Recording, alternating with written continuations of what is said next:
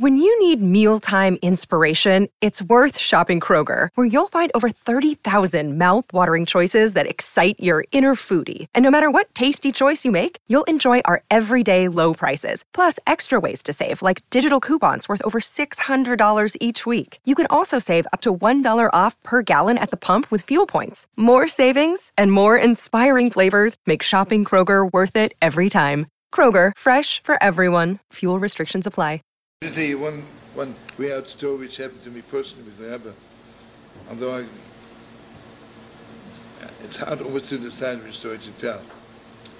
You know, on Simchas Torah, the first Simchas Torah, someone walked into the Rebbe and was crying, a fella. But today, there were thousands, but then there were just a few hundred. He was crying so loud that the Rebbe says, "Who's crying?"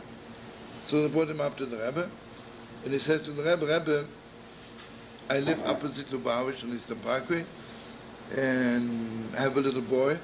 He has leukemia, and the doctor just told me my son has 3 more days to live."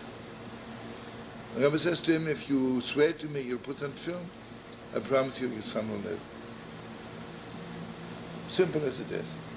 Okay. The Yid came every morning to daven, put on film. Obviously, it's a good Yid. You know, at that time when I was working for Lubavitch, you know how I was operating? I had no money.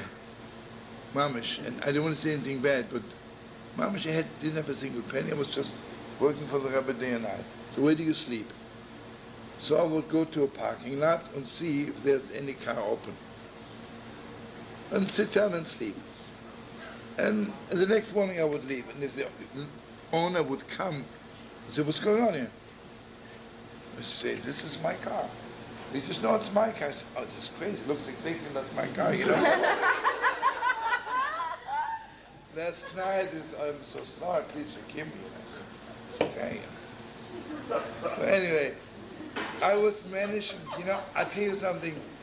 In those few summers, 51, 52, I must have been talking to thousands of young people. How much thousands? And the way I would operate, you know, okay, sleeping in the car and hitchhiking. And one time I'm hitchhiking, have to go, let's say Monticello. It was Monticello, I had to go Monticello. And a Yid picks me up and he asks me, "Where are you going?" He says, "Monticello." He says to go the opposite direction. But I really want to go Monticello.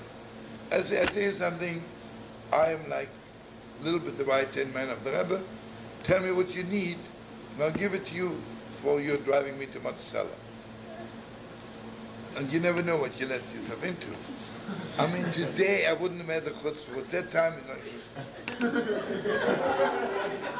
I really, you know, when I was very close to the Rebbe, Amish, he says to me, "I want you to know something.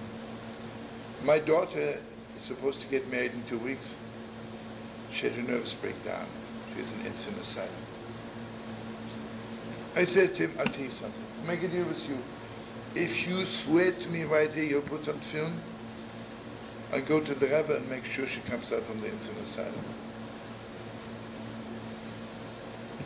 Strong.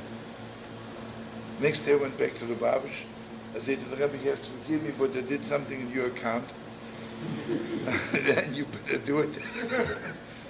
I said, "This Yid that drove me to Monticello, and I promised him that I will talk to you about it, and he promised to put on film." The Rebbe began laughing. He says, "All right, don't do it again," he said. But while we were there, the Rebbe says, "Let's call up the insane asylum." We called up, and the man says she was just released an hour ago.